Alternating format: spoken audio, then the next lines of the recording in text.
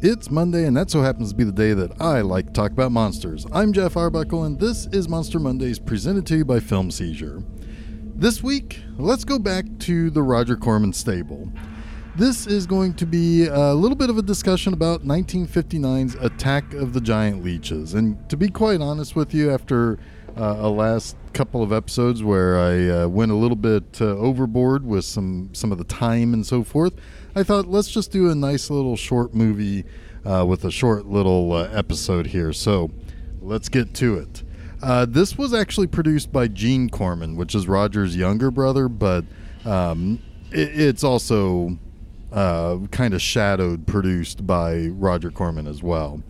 This film had three things that were really going for it. First, it played on a twin bill with House of Usher, which was one of Roger Corman's Edgar Allan Poe adaptations. Second, creature features at the time were really popular, and so this was 100% made for drive-in viewing. And then three, Yvette Vickers, and we'll get more on her here in a little bit. But really, all this movie needs is that there's a creature that suddenly appears in the Florida Everglades. It might have been contaminated by nuclear business at Cape Canaveral, or maybe it's just the Freon cold out the hotel door. And if you get that reference, A+ for you. This was shot in 8 days in Southern California. And it actually holds a relatively decent score on Rotten Tomatoes, but a pretty poor score on Internet Movie Database. And I think there's a couple of reasons for that. One, I mean, it is only 62 minutes in length. It does not have a great deal of monster action, really. Everything just kind of takes place in and around this one little swamp. So I can kind of understand why some people may not particularly care for this movie. However, probably like many people, I probably have seen this movie more often watching the rerun of the Mystery Science Theater episode that this was featured on. So that probably also colors some people's opinions of some of these movies, particularly Roger Corman movies, because I admit that, you know, before I really kind of dug into a lot of his filmography, my opinion of his movies were pretty colored by their the joking about them on Mystery Science Theater. But that's that I can kind of understand why maybe the Internet Movie Database score was a little bit lower for this movie. So this movie opens with a local kind of seeing something in the swamp, and he kind of shoots at it, but it doesn't seem to really do too much, and he's telling all of his buddies at the general store where everybody kind of congregates that the creature had like almost human-like arms with a bunch of suckers on them, and everybody's just kind of thinking he's either telling tall tales or he's drunk. Then someone is attacked and found by the local hottie Liz Walker, and that's Yvette Vickers, by the way. But again, we'll get more on her here in a little bit. And at first, it's thought to be a gator that is attacking these people. But our main hero, Steve Benton, who I think is a wildlife officer and not actually a cop, but he thinks it's more like a squid or something that would have like suckers or tentacles or something. He does some research with his girlfriend's father, who's a doctor. He might even dabble in biology a little bit. But they really can't find anything that would prove any of these theories that Steve has. However, people do start going missing, and the town store owner, which is Liz's husband, gets arrested for what appears to be murdering Liz and her lover Cal, but he tells everyone that it's a monster, and nobody believes him, and he's really shaken by this. He does end up hanging himself in his holding cell, which the doctor later said, I think it's the doctor, it might be another local, but they're like, I saw him just a couple of hours before he killed himself. He was really shaken up about something. So they kind of believe there's a half belief, half, he's just realized that he killed his wife and her boyfriend, that, that's why he killed himself. But the doctor does think that if there are creatures out there, they are probably nocturnal and stay out of the light and at the bottom of the swamp. And he wants to use some like explosive charges to bring him to the surface, but Steve forbids it. But it's soon discovered that not all of the people who have encountered the creatures are in fact dead. Some are taken to a cave where these leeches feed on them by leeching off of them. And they're kind of storing them for later use. The locals who have been kind of helped dragging the swamp a little bit help Steve realize that there is something else in the swamp, because no gators are being found in the area. They've either been scared off or they've been killed off or something. And considering gators have a pretty good reputation for not being scared, it seems to be it seems to be something to be concerned about. Well, the doctor, Steve's soon-to-be father-in-law, I guess, he does end up going ahead and going against Steve's wishes and uses dynamite. And they're hoping to stun whatever it is in the swamp. But what ends up happening is that in the leech's cavern, it shakes people out into the water and they begin floating to the surface. And they think, well, there's the bodies. And there's only one person who has not shown up. And that's Liz, the store owner's wife. She's the only one left alive, and therefore didn't just kind of roll out of the cavern with the explosives when they went off. Now, the autopsy of the other people showed that all of their blood had been drained with these suction wounds that you would see like after you've been bitten by a leech. Also, that these people have been missing for days, but for some of them, rigor mortis started to set in while they were on the autopsy table, which Steve doesn't really believe, but the doctor's like, hey, I'm a doctor. I'd stake my reputation on this, that, these people have not been dead for as long as we think they've been. So Steve grabbed some frogman equipment. He had some practice with that back in World War II. And he decides to dive to look for what they think might be an underwater cave that has an air pocket in it. And that's where he also expects to find Liz. Well, while he's down there, he also finds the leeches. But in the course of all of this, Liz dies on her own and falls into the water, where she resurfaces while Steve goes back to kill the leech that he's wounded. With the proof now that there are giant leeches, they do finally decide to use the dynamite to kill as many of them as they can, but it seems that one gets away.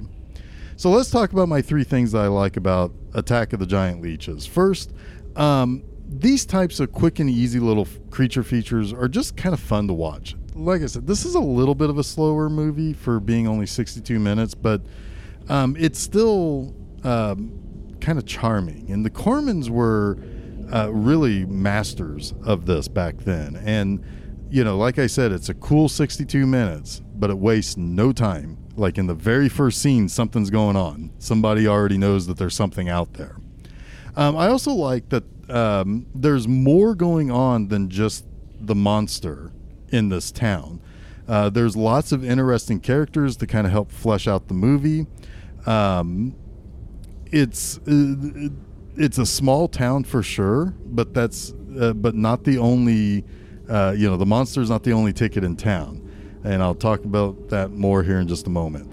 But there's also an interesting element here. Steve is kind of the young buck who wants to figure out what killed that guy that he and Liz Walker found when the first indication that something wrong was going on.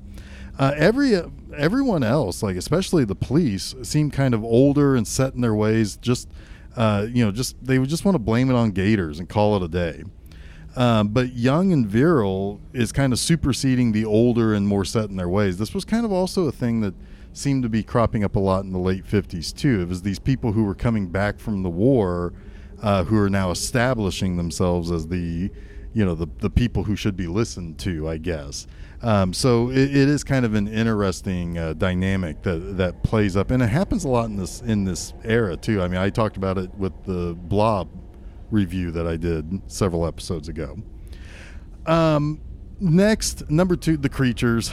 I mean, I use the word charming a lot with these types of movies, and that's what they are. They're charming. I mean, they're basically people in trash bags that have, like little suckers on them. But there is that one scene where you're seeing them kind of storing their captured prey, and they're feeding on them, and that's a pretty unsettling scene because like people are screaming and yelling. There's this noise that accompanies the leeches that are it kind of adds to the whole atmosphere of that scene. So it's a really pretty cool scene. But the monsters themselves, I mean, they really are people in vinyl suits, I think, with full of air, and they're just got these suckers taped to them. It's kind of one of those things that you just kind of laugh at, and it's just like, hey, you wanted a movie, you gave me 8 days to make the movie. What else did you expect on this?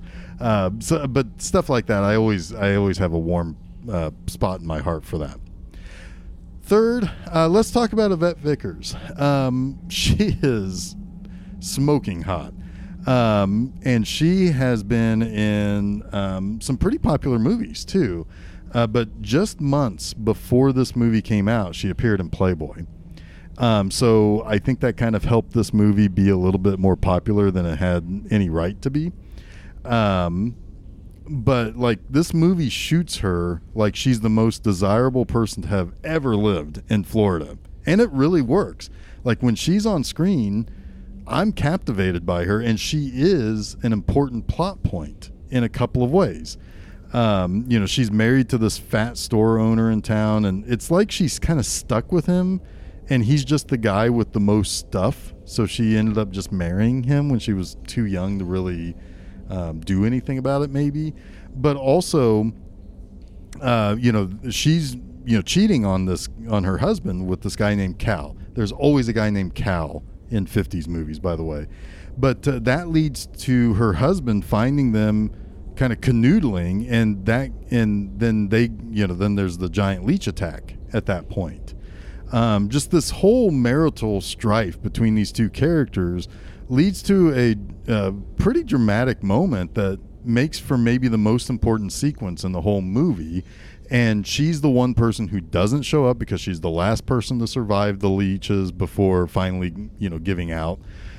So she becomes, she's not just second billed because she's in Playboy, although I'm sure that is, but her character is actually really important to this movie. Now, about her personally, Vickers, for her entire life, basically got a lot of fan mail, asking to be pen pals or asking for pictures and stuff like that. A lot of stuff that kind of those old-timey, particularly kind of B-movie queens would kind of get a lot of attention from, right? And she was, in a lot of popular things in the 50s and 60s. Before this movie, she was in Attack of the 50-Foot Woman, which is another pretty popular movie. In her later years, she became kind of a shut-in. And, she would stay in touch with a few friends, but she withdrew from her extended family. And at some point in 2010, I think, she seemingly passed away because nobody had heard from her for several months. And an old actress friend got into her house and found her mummified remains. And there's a little bit of a story behind this. As far as her mummified remains go, she was really well known for keeping all of her fan mail. That, combined with the fact that she lived in Southern California where there wasn't a whole lot of moisture or a lot of rain, particularly during that time, and the fact that her house was in somewhat disrepair, where She had broken windows that she had just basically taped, newspaper over, or like that brown paper. And because there was a little bit of a hole in it, that probably allowed any moisture to escape. So the combination of where she lived, where the state of her house, the state of that she kept all of these fan mail pieces and everything, a lot of people believe that those things added up to ultimately preserve her body as a mummy. At that point, her moisture from the decomposition was being sucked up elsewhere and being blown out, and she was preserved. It's sad though, because she did die basically alone. There were rumors that Hugh Hefner paid for her cremation, that I think her half brother ended up with her remains. It's not a substantiated rumor or claim, but he did speak out about the grief that he felt about her lonely death, and he was kind of angry about it, and that's pretty big on him. I think he wanted to remain friends with her, and he felt bad for her, and it's kind of a sad story. But so that wraps up this week's Monster Mondays. Don't forget to check out new episodes of Film Seizure every Wednesday, and a new installment of Monster Mondays each Monday on FilmSeizure.com, as well as places where fine podcasts are found, like SoundCloud, Apple Podcasts, Google Podcasts, Stitcher, TuneIn, and Spotify. Additionally, hop on over to Facebook and Twitter to follow us by just searching for Film Seizure. You can also check out new posts at my website, bmovieenema.com, each and every Friday. So, until next week, stay spooky.